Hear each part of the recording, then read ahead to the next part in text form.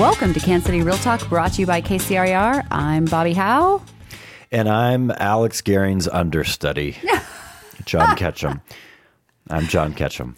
So this is our second episode we are doing here at Recharge with no Alex Gehring, but with an amazing co-host. John, you are a past podcast guest. We had you on in November of 2020, mid-COVID, when we still were doing everything via Zoom. So we're excited to have you here with us today in person. And you talked a little bit about personal branding as an agent versus branding with your brokerage. And I will be flat out honest. I do not remember the entire conversation because neither do I. We've done all these a lot. But John, you are a broker here in the Kansas City market. For those people who do not know you or do not remember you from being on the podcast before, tell us a little bit about your journey into real estate and where you are today in your business. Let's see. I started walking at the age. No. Short version was I was a mortgage officer, and where I relate that to my agents now is it's really the same thing. Sales is sales, I think, and especially when you're on the mortgage side, it's usually lead generation, lead conversion, and then servicing. And so it translated very well. But the reason that I got into real estate was because I did everything. I didn't have that big of a COI when I went into mortgage, and I used to call on brokers, and one of the brokers that I got in with ended up being a RE/MAX, which is now the franchise brand that I own. But prior to that, I was calling another bigger, larger office that I really wanted to be an in-house lender in, and I didn't get that opportunity. And then like a year later, maybe just because of my consistency, that owner said, "Hey, look, I don't have a succession plan, and what would you think about coming in and kind of taking over and running the office and growing it?" And so that was actually my first steps into the real estate side, away from the mortgage side. So that was 2013, and opened my first franchise in 2016 with a couple partners. It failed miserably its first year, and so by the end of that year, I bought my partners out. They wanted out, and I wanted to put more focus in it. And since then, I've opened a second one, and we've won some growth awards. So I'm a broker, owner, non-selling. And one of the things that you are very focused on as far as your office and the things that you provide and do for your agents is you are very technology focused. You are very forward focused. You're very forward thinking. As a matter of fact, I just connected you with someone the other day because I was like, you're a very forward thinker and you will at least listen to this opportunity where I know some other people wouldn't.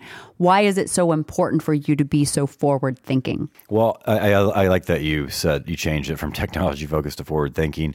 But I will say, I've always had an affinity for tech for whatever reason. I broke a lot of computers growing up. And in doing so, you learn a lot about them, but I've always had just this weird interest in it and ability, I guess, even with some stuff that makes other people's eyes cross. But I want to be very clear that I only like innovations where they can be implemented in a way that facilitates time or money. And so there are a lot of shiny objects in our industry, and I think that there are too many. And those agents that get really frustrated with that, they really just shouldn't worry too much about it. Maybe hire somebody out. But to answer your question more directly, a forward thinking, I mean, you have to innovate, as the market adapts. I'm famous for championing the phrase, the market cannot be an excuse for your success or your failure. And you really have to say, okay, like for instance, in the mortgage crisis, we'll be talking about recession here pretty soon, possibly. But in that, agents could still, in fact, some agents started their, foray into major growth by learning how to do short sales and foreclosures. And so innovation and being forward thinking requires possibly adaptation. You possibly could get left behind. And as much as I can say that, I can also say the basics are really still work. But tech and being innovative, I think, has made things a lot easier. You know this, but everywhere right now, everybody's talking about Chat GPT. Mm-hmm. And if you can just be scared of it. You can just be like, this is another trend. But if you really pay attention to it and then understand what it can do. I'm not exaggerating. Content, bios, things like that can be done in seconds now. And if you can just look at it like, hey, what could I use this for, and not stress about it? Right. Not how is this going to stress me out? What should I use it? You're freaking out about how you should be using it. But if you can just say, okay, what could this possibly do to make my time more efficient? Then I think that there are a lot of breadcrumbs in what's going on and new innovations. So that's a long answer for why I think being forward thinking is extremely important to me. It didn't feel like a long answer to me because I was following directly along with you.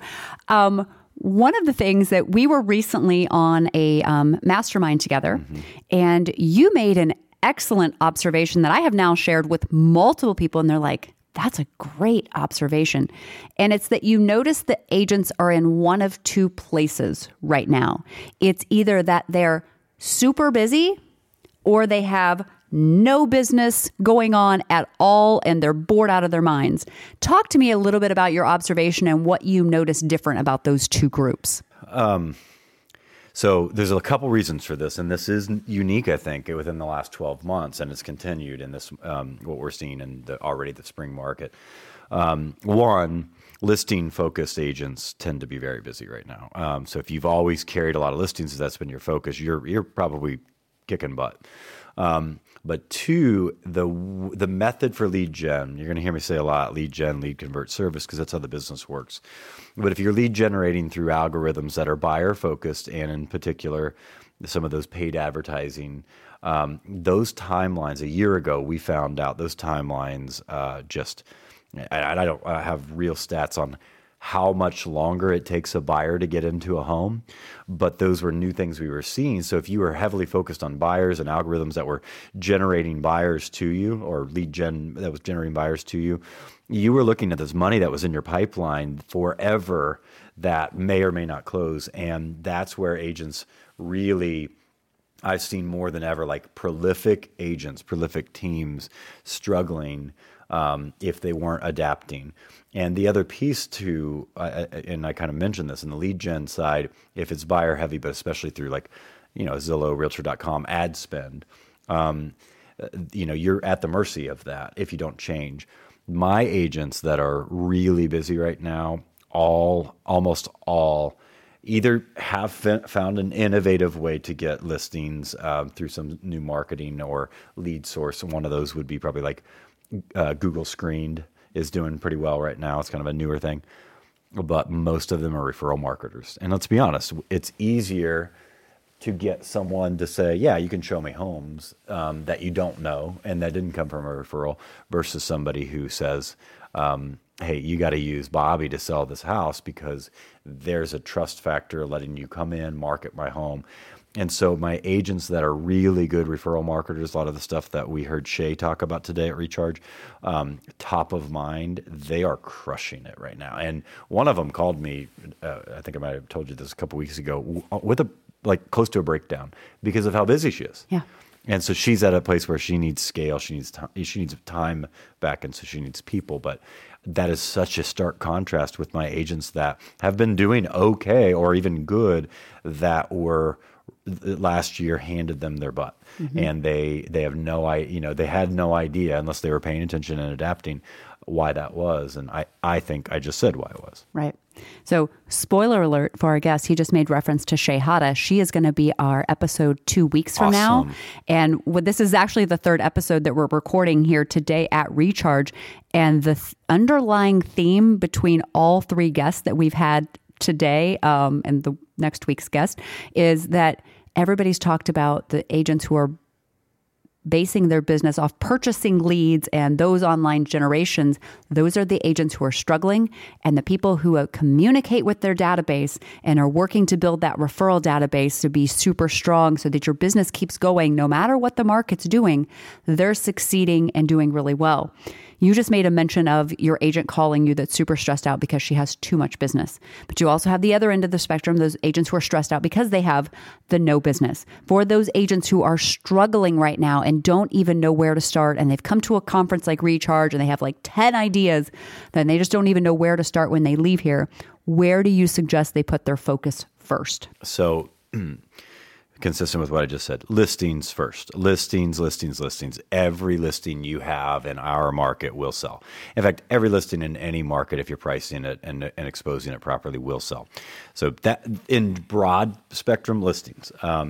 But if we just look at what efforts, what marketing, most brokerages, most agents have access, especially with KCRR and MLS. Oh my gosh. They've got, and that wasn't a shameless plug. It's true. There are so many options that are right there at their fingertips, even if they're with an independent brokerage that doesn't have a bunch of tech, to stay top of mind. Mm-hmm. And I think that is, you got to start with the belief that these people do want to hear from you. And you're not going to do it in annoying ways. You're going to do it in helpful ways. Hey, I got a list of contractors that I like to keep updated. Do you know any electricians, any plumbers, any roofers that I can put on that list? Because if I'm one as your referral partner, well, yeah, put me on that list. Could I add you to that list, right?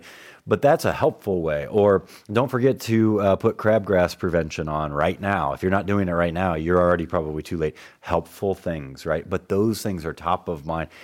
And if you embrace this idea that if you stay in flow with your possible referral partners in helpful, meaningful ways, do the client events, do the pop buys, things that people actually love to get doted on, that it will work. So you have to start with that belief. But right now, what those agents that you're just talking about, those agents doing it today cannot expect results tomorrow. You're looking at probably 90 days minimum of the activities that you're doing right now. And I think that timeline, again, if it's buyer focused, is going to be longer. Right. But you will see the fruits of that labor over time. You do have to believe, and if you stay consistent, it absolutely will work. And everybody can do that, because guess what? We all have these little things that beep at us all the time and blink notifications. That phone is absolutely a tool that everybody has that can do it. Yeah. And what I absolutely love what you said about that is, number one, you're setting the expectation. The business is not going to come immediately. So you need to believe and buy in and keep doing it. And the results will come with time. And the other part of that is the consistency part. And then I think, I always tell everybody, because people love to talk about farming neighborhoods. I live in the largest subdivision in St. Joe. It was built back in the 60s. So it's not brand new, but it's 624 homes. Uh-huh. And in the 8 years I've lived in there, I've probably received flyers from probably 25, 30 realtors over that time. However, there's only one realtor that I've ever received a communication from more than once. Yeah. Okay. Yeah. And exactly. And farming, in data farming, it's even longer. So if we're looking at, and these are just things that, I know because I've taught and we've studied it. Now you're talking about, referral marketing, top of mind with people that already know you and like you, 90 days, possibly to 6 months. Farming, minimum of 12 months. Yes. So you can't try farming. No.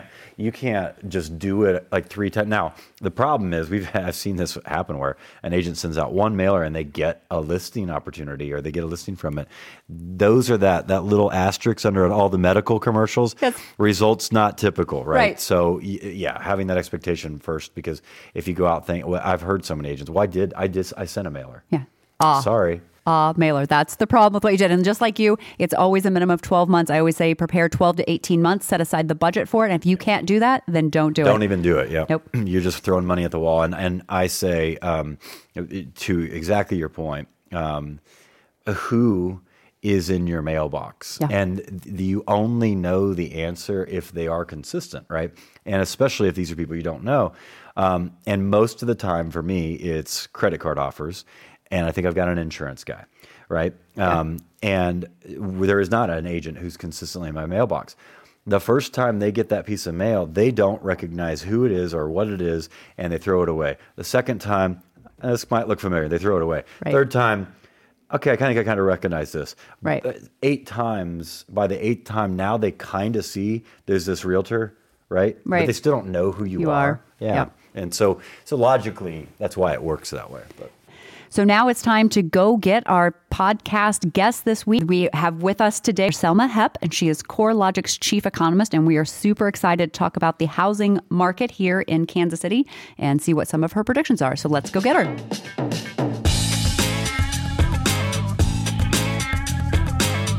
Welcome back to Kansas City Real Talk, brought to you by KCRER. We are so excited to be here today with CoreLogic's chief economist, Dr. Selma Hepp.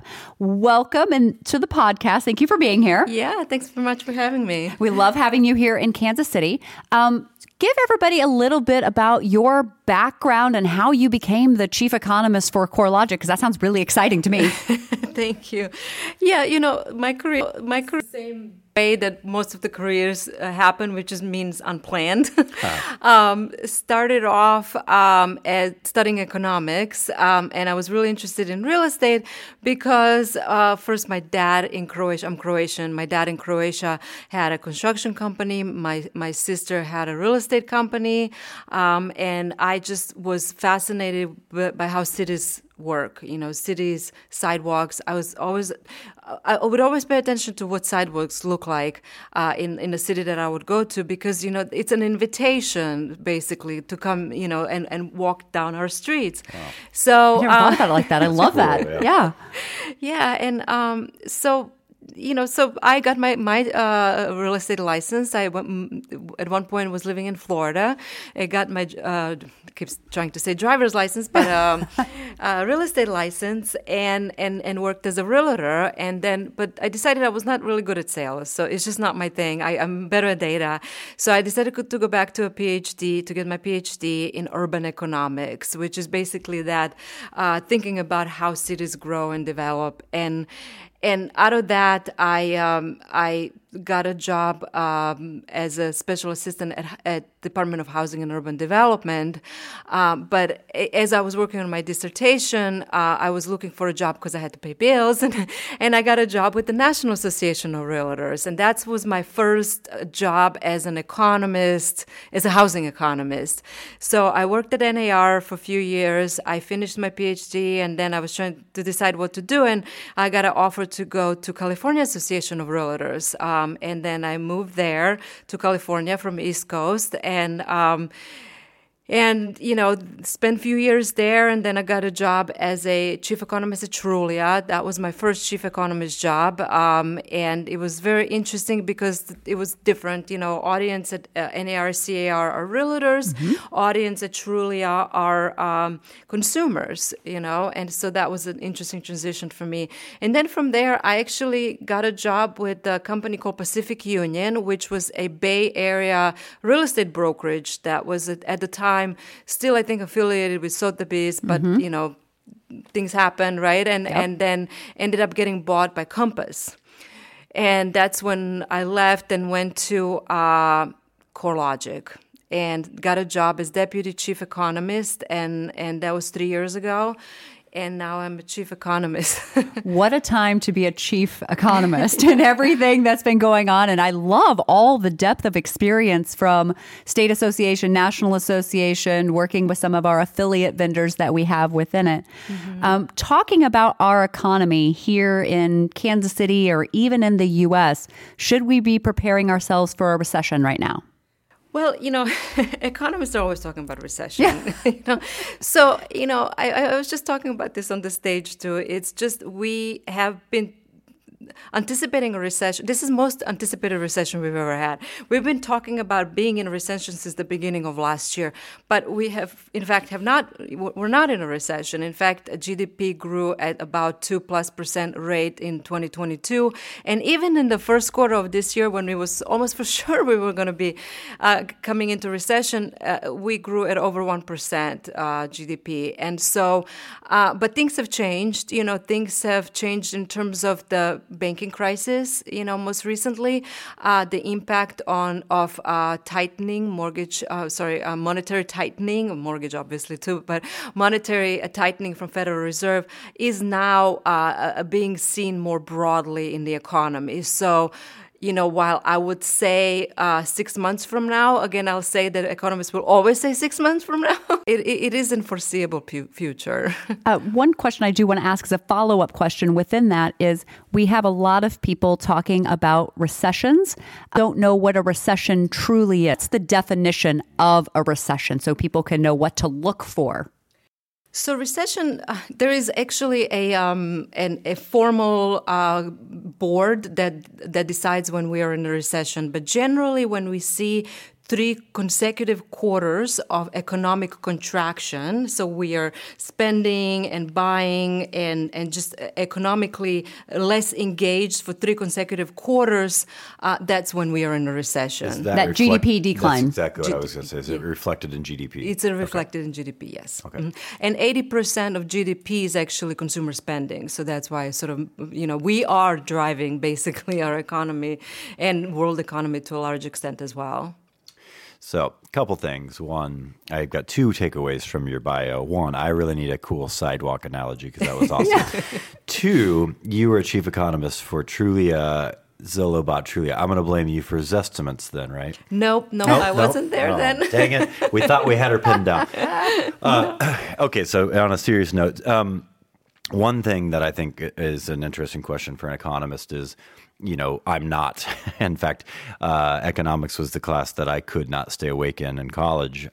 So that being said, supply and demand seem to drive our market here in Kansas City for sure. And we have a definite overwhelming amount of demand for a limited supply. And so when we're hearing things nationally, recession, fine, but when we're hearing a housing crash, it just seems silly to me because we have way more demand. Even as interest rates have been higher, the demand is still there. And I think Kansas City is unique. I don't know how much you know about Kansas City. We'd love to know if you do, what your thoughts are on Kansas City versus the nation. But personally, I think it'd be interesting to hear from you, from a recession standpoint, right? If we've got heavy demand and low supply, it couldn't be a housing burst, right? But what are some of the things that you do feel? So back in 2006, 7, I was in mortgage, and those packaged bad loans, if you will, drove that economic crash. We also had appreciation and a ton of supply, right? So it was obvious. But are there factors that you're willing to tell us here that you think could be a crash? Because or you can dispute, yes, it could be housing. I just don't see it as housing because right now we have an undersupply and an overdemand. But is there another factor, student loan debt, something like that you as an economist say we should be paying attention to? Broad question. That's a lot. Yeah, I know. and sort of untangling this whole housing conversation it's tricky because there's so much to it, right? So where do I start? So in terms of supply and demand, certainly we are in one of the most undersupplied markets ever that we've been in. When you look at for sale inventory, it's at the lowest that it's been historically. And it keeps trending lower as fewer and fewer sellers are willing to give up that low mortgage rate that they locked in. On the other hand, we have huge cohort of potential first-time home buyers or folks coming into that age, and that's really reflected in that pent-up demand that unleashes every time mortgage rates come down. So they jump in, and we've seen that in home sales activity the last couple of months. So the imbalance is there, and I don't see the supply getting better Being anytime. Able to catch up, yeah. Yeah. I mean, in some markets there is more supply, but in all honesty, even in those markets that there is more supply, we haven't seen more home prices come down as much because we have just as much demand in those markets. So that's one side of the story. The other side is that how do we compare to last time? One is the inventory. The other one is underwriting standards, which have been hugely different this time around. And as a result of last crisis, have been improved so much that all the folks that were underwritten in the last few years actually have stellar credits, have great jobs, have put down payments.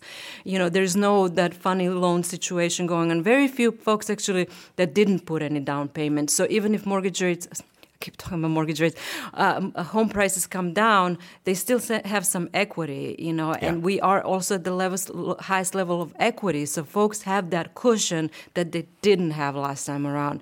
Now, home prices have come down from last year's peak, particularly as mortgage rates started surging. But it's a hugely different story in West Coast versus your market here, Right. versus Southeast, South.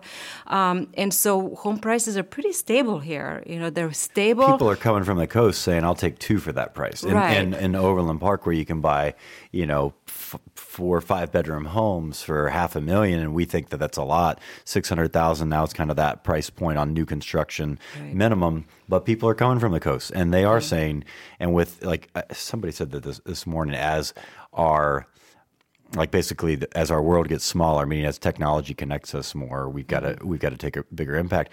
And we get calls from California of people saying, "I want to move to Overland Park. How'd you find out about Overland Park?" "Oh, we saw it on one of those top 10 places to live," because they can work from home. COVID changed that. Right. So yeah, that's what we're experiencing. Is Kansas City is not impermeable to that outside effect, but we are pretty unique here because I still think, and I lived in California for a while, and I remember what I was paying for rent a long time ago. But yeah, we're still way under. I think we're still a really good deal when you compare to national prices. No, absolutely. The only concern that I have with all of this migration patterns is that, and we already see that in home prices in Mountain West regions, is you had that outflow of people from the West Coast. They, beat up the prices super high, and now that they are not migrating at the same rate, local folks can no longer afford homes there, so home prices are falling. Are gonna come down, So Idaho, Utah, this is one of the strongest declining markets. So that's the concern. It's in my old school days, we refer to it as gentrification. This is not gentrification, but it's the same effect. It leads to the same outcome, meaning that local residents can no longer afford homes. So that's one concern. But like you said, I think one thing that is different too this time around is this ability to have mobility, move wherever you want. Now, the concern is what happens when if we have a recession, and what if our employers say you got to come back? Right.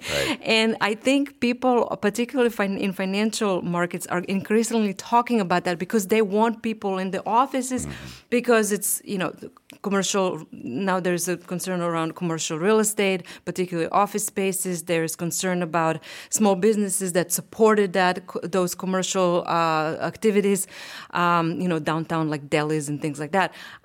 So what happens next? And I don't have an answer to that. But I work from home. I love it, but I'm still in California. I haven't moved though, despite being able to. It's southern or northern California? I'm in LA. Okay. Yeah, I'm in LA, and so so just kind of speaking to, I guess I can move anywhere I want to, but then you have also family ties. You maybe have locked in a super low mortgage rate and bought before home prices, and so so the other thing I think that folks are struggling with is, if they have low mortgage rate, if they have paid off a lot of their mortgage,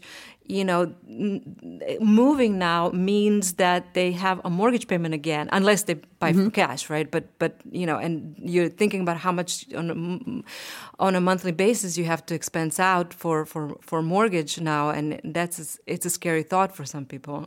So you brought up mortgage rates. That's exactly where I was going. So thank you for doing that. As someone who just purchased a home in November with a 7% interest rate, and gave up her 3.2% interest rate that she got at the beginning of COVID, it was too good of a deal to pass up, quite frankly. What predictions do you have for mortgage rates? Where are they going? When are they going to get there? Any ideas? Yeah, mortgage rates it's something. It's so unfulfilling to forecast, because it's you're always wrong. Yep. And but by my best guesstimate, and based on the data that's available, mortgage rates have been coming down. Today's Freddie Mac continued 30-year continues to come down. I think what we are seeing right now is the anticipation of recession is feeding into markets, anticipation that Federal Reserve is going to loosen up sooner than they are willing to talk about it. They still are not willing to talk about cutting rates before 2024. But so that's a separate conversation.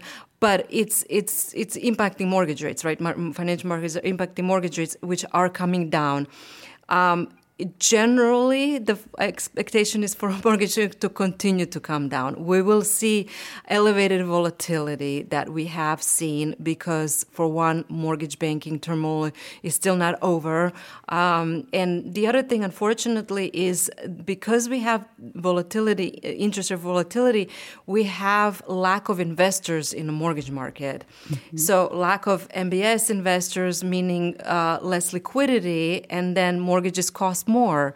So, so even though treasuries are coming down more and, that should pull mortgage rates down more as well, we have these other things that are impacting mortgage rate spreads too. So, best guesstimate is we're moving in downward direction. See, that's the scary part about Kansas City because this is just me being, boots on the ground and having agents in my office that I'm regularly talking to. Our listings are the ones that are priced right and are not completely neglected, which is the vast majority are seeing the same, not maybe quite as crazy as this time last year, but they are seeing multiple offers, waived inspections, which as a broker, that makes me very nervous, right? Appraisal waivers, modifications. And so if those rates go down for Kansas City, I think it'll just increase even the frenzy that we're already seeing. And so that's not a bad problem because if you can focus on listings like we were talking about earlier, you're great. But it's interesting how I love to go snowboarding in Breckenridge. I'd love to see that market change, right? Because it is insane when I look at it. And I think that you had mentioned that on stage that some of those second home markets have started to see definitely a decrease in sales, but not necessarily depreciation yet. Is that right? Are we really starting to see actual depreciation? No, we are seeing some depreciation in those markets. But again, it depends what part of the country. So, say California markets, like Napa did really well, Sonoma, Napa, Lake Tahoe, those are markets that are actually in top declining markets right now. So it depends where.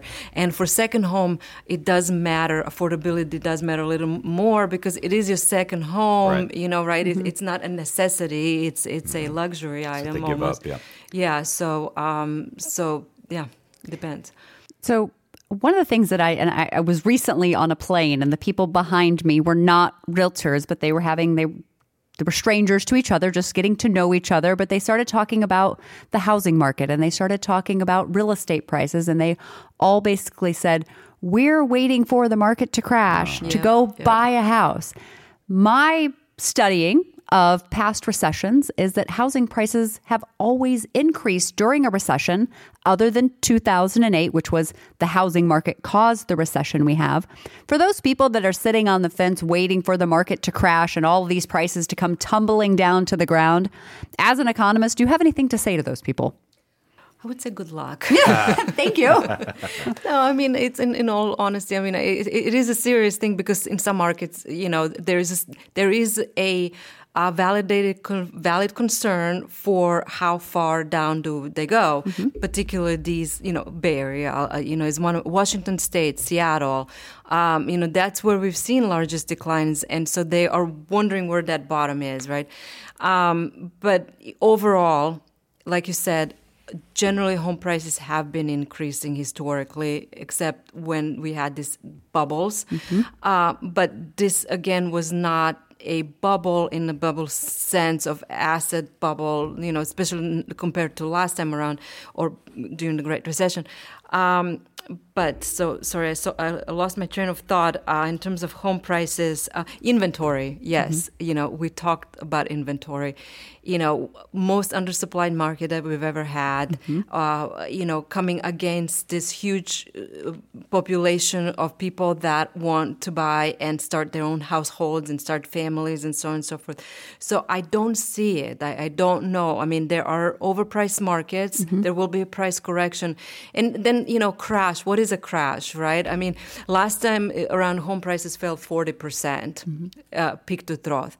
We are now 3% peak to trough, and we are already rebounding. One thing, that I didn't mention on the stage too is that 2 days ago we released our home price index for February, and after 7 months of consecutive monthly declines, we are back up on a month-over-month basis in February, and we are up by double the rate that we usually see between these 2 months. So we were up 0.8%. We're usually up 0.4% between two months. So mortgages came down January, buyers jumped back in, and here you go. So I'm not sure where that crash is going to be and where and when and how. Well, that was the second part of my very long question earlier. Is there an indicator that you could comment on that's not related to housing that you think we should be concerned about? And I know that is dangerous for an economist to say, well, you got to look out for the student loan. As a non-economist, that's one you hear. That's going to be the next bubble, right? Student loan debt or whatever. Is there anything that you think is at least interesting that you're paying attention to or we should be paying attention to that is not related to housing? Right. Well, but could affect it, obviously. Yeah, one is, obviously the banking crisis right now. And in a way, the way it may play out is that we may not see availability of loans, mortgage loans. So if you can't get a loan or a loan becomes prohibitively more expensive, that's, works in the same way as high mortgage rates. But for me, I think unemployment and unemployment claims is one indicator that I follow closely, and today's unemployment claims showed a little spike, which is not unexpected because we had a lot of layoffs, but it's now the first time that we are finally seeing that loosening in the labor market. I don't know that student loan is really, it was a concern, but it has yet to hold housing market back in a significant way. I know there's been talk about delaying, so the mortgage, the student loan payments have been delayed, and maybe there's been some forgiveness. But some forgiveness, right? I haven't yet seen enough to hold market back. I mean, when you look at the last few years and even pre-pandemic, we didn't really have issue with demand. So not yet. That in itself not an issue. Okay. You brought up stability earlier in the market that we have here in the Midwest. And that's something I said a long time ago, back when we had, everything that happened in 2008 through 2010, was that here in the Midwest, specifically Kansas City, St. Joe, Missouri area, we were not nearly as affected by that crash or that bubble because our prices were always very stable, only growing at about 3% per year, while the coast were going crazy with 20, 40, whatever percentage. Is there any silver lining as we head into this, being here in the Midwest, being in Missouri and Kansas, compared to what the markets on the coast or other areas are experiencing? Yeah, I think that's the disadvantage of those markets is that they're very volatile. Yeah, and even when you look at where largest declines were last time around, it was many of the same markets. And so, except Florida, but now we have a different situation. Florida. Yeah, Florida, right? But the Florida really benefits this time around from immigration from Northeast and New York and those areas. But to what extent that continues is question too. And then one thing that we do keep a very close eye on at CoreLogic is natural hazards, right? Mm-hmm. And you have one really bad hurricane year in Florida, and I'll see how many people are going to be continue to move to Florida. I used to live in Florida too, and I moved after the Katrina year because it was I don't know how many that year, but it was the most active year in a very long time. And I didn't enjoy it at all. It was very scary. So, that's a separate point. But I think that is a benefit of some of the Midwest markets. It's more stability. It's more gradual. There's not so much volatility. It's not fueled by a lot of speculative buying like some of the coasts are, or international. Or I understand we talked a little bit about investor activity, or I overheard. Oh, it was one of the presentations about more investor activity. Investor activity has gone up everywhere, and it's gone up particularly in more affordable markets. But the difference in this time in terms of investor activity is that people are holding these properties. They're not flipping them, which was what they did last time. And they bought them, the way they bought them last time was with these, alternative mortgage products. And now they're buying with cash or more traditional mortgage products. So the fallout, if there is one, is not definitely going to be the same. But I'm very much in favor of markets that are just steady as it goes, and this is one of those markets. So it's, I love visiting the coast, but I love living here, our low cost of living that we have, and just the stability truly that we do have in this area. We appreciate, water and nice weather, warm weather, when we travel, because we don't get it all the time. We have what did you call it? You called it on stage about the weather. Oh, not bipolar. You said it was fickle. Yeah, fickle like the housing market. That's right. Yep. We get all four seasons sometime in the same day. Right? Yes, we have to do a very fickle weather. It's funny you brought up hurricanes and being scary. Is we were in Orlando in November for the annual convention, and there was a hurricane coming through. And even though we're in Orlando in the center of the state, all of us Midwesterners like, we need to go to the Target and stock up. We don't know how to act with a hurricane, and it ended up being like a thunderstorm we have in the summer. Whatever. Yeah. We are coming towards the end of our time, and we want to be respectful of your time. The very last question I ask all of my podcast guests is, what else? What else should we have asked you? What else do you want our listeners to know? What else do you want to share with people about anything? About anything. We just open it wide up. Let me tell you. I think we covered most of the things that we've been thinking about in the housing market. I think one thing I was going to mention when you brought up the Midwest markets and what's ahead, there was an interesting presentation I recently saw about job opportunities going forward, particularly in light of this focus on energy efficiency, electric vehicles and things like that. And I saw forecasts for job growth for these type of jobs, like in EV factories or sorry, I'm not coming up with the right names right now, but anything related to these alternative energy sectors that we are trying to focus so much on. And a lot of these jobs are going to be created in this Midwest region, which I think really bodes well for the economy going forward, because some of the other economies are more volatile because of the types of jobs that they have, or the industries, let's see what is happening in tech markets, even in tech markets that are not on the West Coast, like Austin, Nashville, they've suffered because of the volatility in tech sector.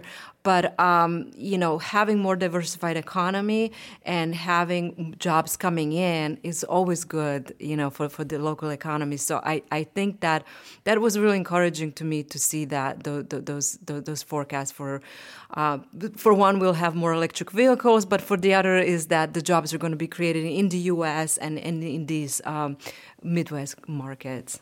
Awesome. I heard something like that the other day about Kansas City, that we're not so, affected by one major sector, like, Silicon Valley would be tech, right? We have a lot of different industry that does supply jobs around here. And you're exactly right. Maybe you knew this or maybe you didn't, but DeSoto, which is not too far from here, landed a Panasonic battery plant. Mm-hmm. And they think 3,000 jobs or something from that. Yeah. But, we've got corporate headquarters here. We've got we do have rail but we're not. We're very diversified, and I think that adds to the strength of if something took a hit, it doesn't just it doesn't have as broad of a spectrum for Kansas City. So yeah. And I'm okay being the flyover zone. I'm okay with all the people on the coast thinking there's nothing going on here and we're just keeping our little secret safe amongst ourselves. Dr. Selma Hepp, thank you so much for being our guest here today. John Ketchum, thank you so much for being my amazing podcast co-host with me here today. Again, we do wish Alex Gehring well and that he gets all better and he can be back with us. He won't be on the next episode, but the next one after that, he will be there. Thank you for your time today. Thank you. Thank you.